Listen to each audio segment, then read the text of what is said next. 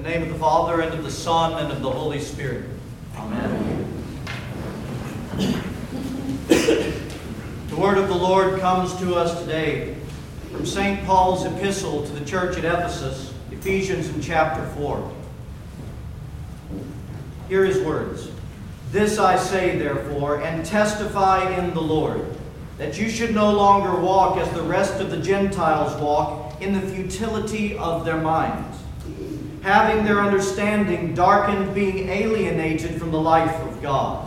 But you have not so learned Christ, if indeed you have heard him and have been taught by him, as the truth is in Jesus, that you put off the old man, which grows corrupt according to the deceitful lusts, and to be renewed in the spirit of your mind, and that you may put on the new man, which was created according to God.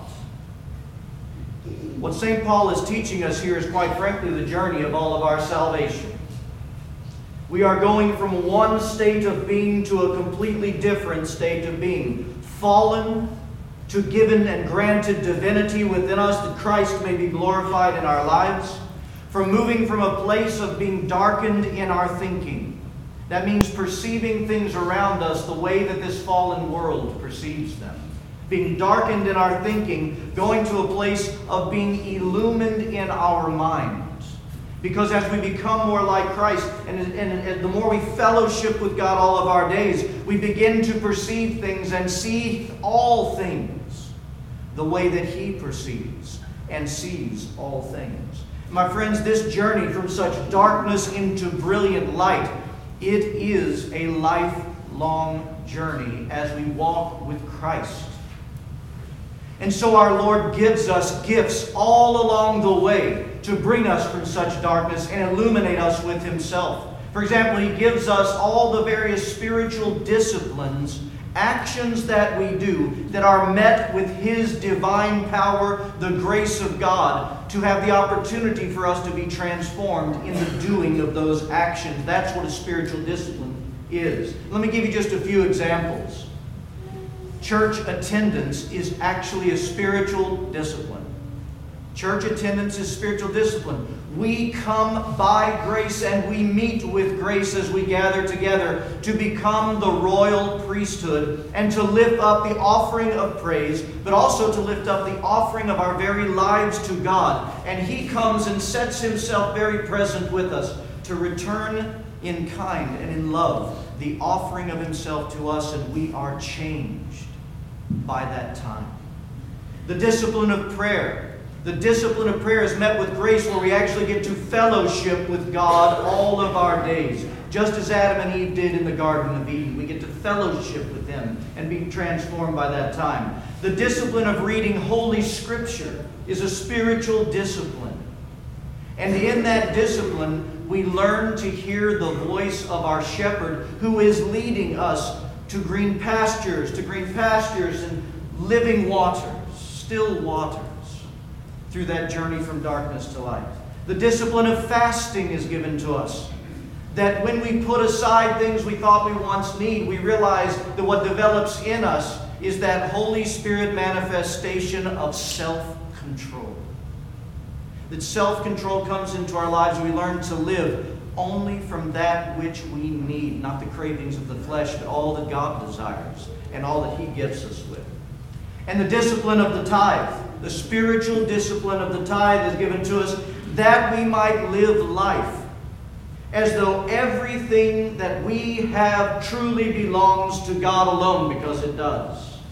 And we can be freed from the tyranny of anxiousness and worries about how our provisions are going to come, because in the discipline of the tithe, when met by grace, we come to realize day after day that God is my faithful provider.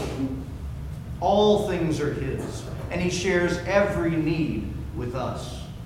And it's this spiritual discipline that our Lord would have us be mindful of on this particular day.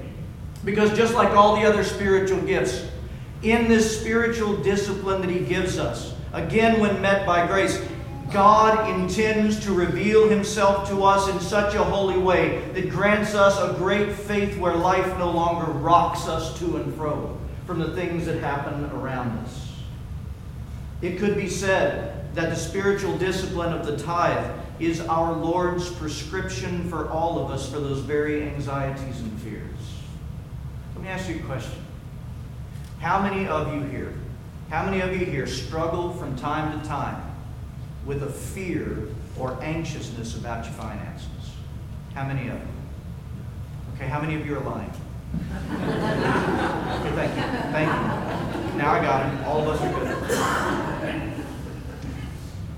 I think we all can go into that struggle of anxiousness and fears over our finances. But have you ever asked yourself this question?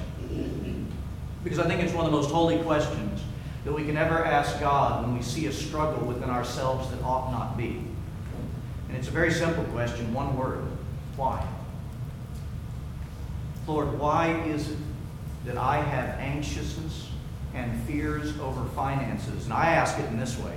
Lord, why do I have anxiousness and fears over my finances when I've never had one day of my life that I have not had what I need?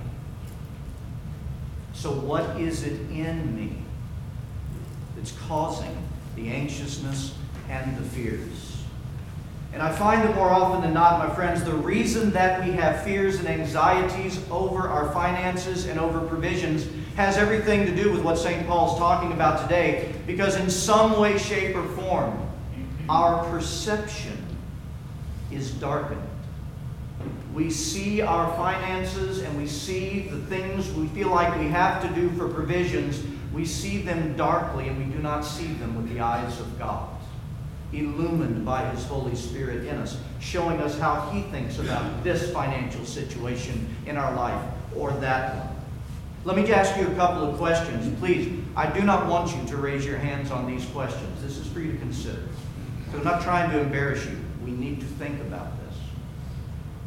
How many of you believe and understand the spiritual discipline of the tithe as being we offer to God 10% of what belongs to us? How many of you see, don't even nod your head, just think about this. How many of you see the spiritual discipline of the tithe being we offer God 10% of what belongs to us? I will tell you that if we see it that way, we're slightly off. Our mind is slightly thinking in a darkened place. Nothing belongs to us. Nothing belongs to the Christian. Everything we have belongs to God alone. You came into this world with zero, and that round number is precisely what you will leave this world with. And everything that you have is a gift from God Almighty to provide for your needs. It belongs to Him. You are a steward of it. And so the principle of the spiritual discipline of the tithe is truly this. We give God 10% of what belongs to Him. And the other 90% we pray to be faithful stewards of for the glory of Him by the provisions for our family and the gifts to the needs of others. That's the spiritual discipline of the tithe. One more question. How many of you here, men and women, how many of you provide for yourselves if you're single, or how many of you provide for your families by working a job? Don't raise your hands, just think. The correct answer is none of you. God provides for you. God provides for me. Oh yes, we work jobs. God has given us the skills. He has given us the ability. He has given us the knowledge. And He has provided us with the job by which, through us, by our cooperation, He provides every penny that comes into our house. God provides it all. You see, God commands us to tithe so that that action of discipline will be met with such grace that various spiritual blessings come into our lives and our hearts go to contentment and peace. Spiritual benefits such as this: when we tithe by grace, that our minds will be transformed to see the reality we just talked about, that everything I have, Lord, belongs to You, and I offer it all back. Everything belongs to You. And when I tithe, we give the opportunity to God to show Himself, and believe me, He wants to do this, to prove Himself to us. that He is our Heavenly Father by whom all provisions come, and He will never fail because faithful is His name. And He loves us. And there's a third transformation that happens within us through the spiritual discipline of the tithe by the grace of God, and that is we become more like God, as with all the spiritual disciplines. We take on His heart. And I tell you this, that the Lord your God is the greatest of all cheerful givers. He gives lavishly upon us, and He delights in it. And He delights in meeting our needs. And so as we tithe and offer to Him, trusting Him to be our provider, so we grow in the heart of God in the very same way. You know, my friends, God has always called His people to the spiritual discipline of the tithe precisely because He knows this weakness within us post-fall, after the fall, as part of our fallen condition. He knows that He knew all along and knows today that we will, left to our own, struggle with doubting Him that He will provide and trying to control and grasp control of provisions in our life, which leads to damage to our mind and our soul and a lack of peace. He knows all of this. And so He gave His people out of love the spiritual discipline of the tithe. And what was the tithe?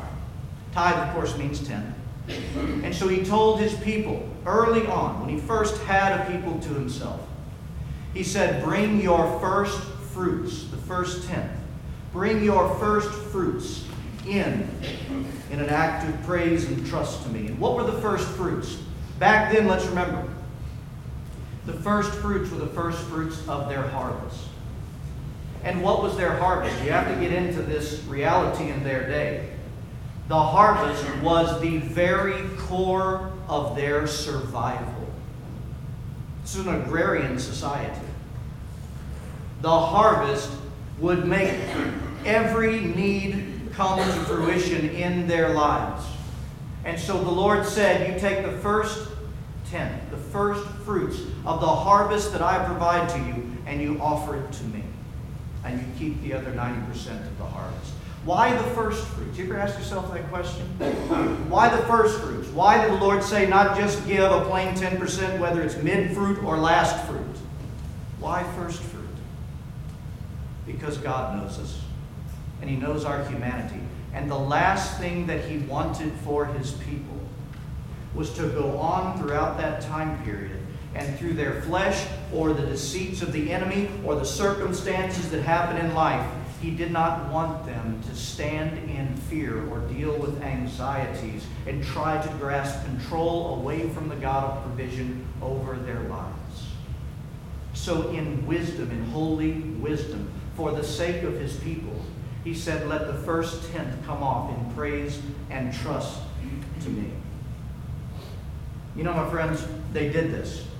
But so often, the Old Testament people of God, just like we as the New Testament people of God, we hit points where we fail to offer to God what He has asked of us. The people, whether living in fears or anxieties or concerns over how this was going to happen, they would withhold the tithe from God. And I want to read to you how God communicated to His people very lovingly through the prophet Malachi when they would hold back and not offer to Him what God had asked. Here are His words. Will a man rob God? Yet you have robbed me. But you say, in what way have we robbed you? In tithes and offerings. Listen to His words again. He uses them very specifically. And this has everything to do with living in the reality that all things belong to God. When the people were withholding their tithe, which He had given as a benefit to them, that He might prove Himself and show them the wonder of His provision. When they would hold that back, He said, you're robbing me. Will you rob God? But then listen to His words as He gives to me what's one of the greatest exhortations to His people that we hear from God. He says, bring your whole tithe into the storehouse, into my storehouse, that there may be food in my house, and test me now in this, says the Lord of hosts, if I will not open for you the windows of heaven and pour out for you such blessing, there will not be room enough to receive it. When the people were withholding the tithe, he gently chastises them, letting know, you're keeping what's mine. You're keeping what's mine. But please, he's pleading with them. When he says, bring your whole tithe into the storehouse and test me, here's what he's saying. Bring the whole tithe into the storehouse, because I desire to show you the might and the power of my provision over your life, so that every day of your life, much less every year of your life, you have no worries, because I am God, the God of my people. I will share with you a testimony of failure from my own life and how our Lord corrected it in this very area. I've told you before that one of my spiritual weaknesses all throughout my journey in Christ has been in the area of finances. You're hearing from one who has struggled mightily with anxieties and fears at various times of family life over this very issue. And I have always known the call of God to the spiritual discipline of the tithe since I was a child. But my giving God the whole tithe meant something like this throughout my whole life. Because I would let so many things that would happen in life. An emergency would happen here. This need or perceived need would happen here. And so what was supposed to be the first fruits given over to God so that He could comfort me and show me His provision in all of these problems, the first fruits became the mid fruits or the last fruits. And there were times it was the no fruits. Because know the Lord. Lord, if I have this problem, I've got to take care. You hear what I'm already saying? I'm not going to let you be my provider. I have to. And this happened all the way in my 20s and 30s into my early 40s not that long ago. And then I will tell you a conviction that got laid upon my heart by the Lord so very lovingly and gently, but it broke me. He showed me that every time I withheld what He asked for me to offer, that which was His, for whatever reason, every time I did it, I was literally saying to Him, I do not trust you. I do not trust you to be my provider. Let me tell you why that broke my heart. Because there has not been one moment or one day in my 50-year life, and at that point 40-something year life, not one day had God not provided everything that I need, and still something in me was saying, I don't trust you. And that was my conviction from the Lord. And from that point on, I determined, not my will but thine. What you say is what is best for us. Lord, I give it. And I have given it. Now, I want to be very clear about something. Our church does not preach a prosperity gospel. It preaches the gospel. Tithing doesn't bring riches. Tithing brings the experience of the provision of God into our lives. Because ever since I started faithfully tithing, I have had financial struggles. I have had ups and downs as I've always had throughout my life, but here's the difference. When those financial struggles come, I go to God, and my posture is this: Lord, we have a problem. What are you going to do, and what do you need me to do to work through this situation? We are being faithful to you. You have always been faithful to us, and I look forward to seeing how you'll show us how you'll work through this. Now, I wish I could say that all my anxiety is gone, but now, guys, I deal with moments of it, and they go away very quickly because I remember the Lord my God, who has provided for me all of my days. The spiritual discipline of the tithe is not God saying, I need your money. It's God saying, I want to show you just how much as a father I love you, and will provide for you all of your days so that your heart can be at rest no matter what this life throws at us. Let us offer to God our whole tithe and give Him an opportunity to manifest the power of His provision into our lives, and it will change our lives. In the name of the Father, and of the Son, and of the Holy Spirit. Amen.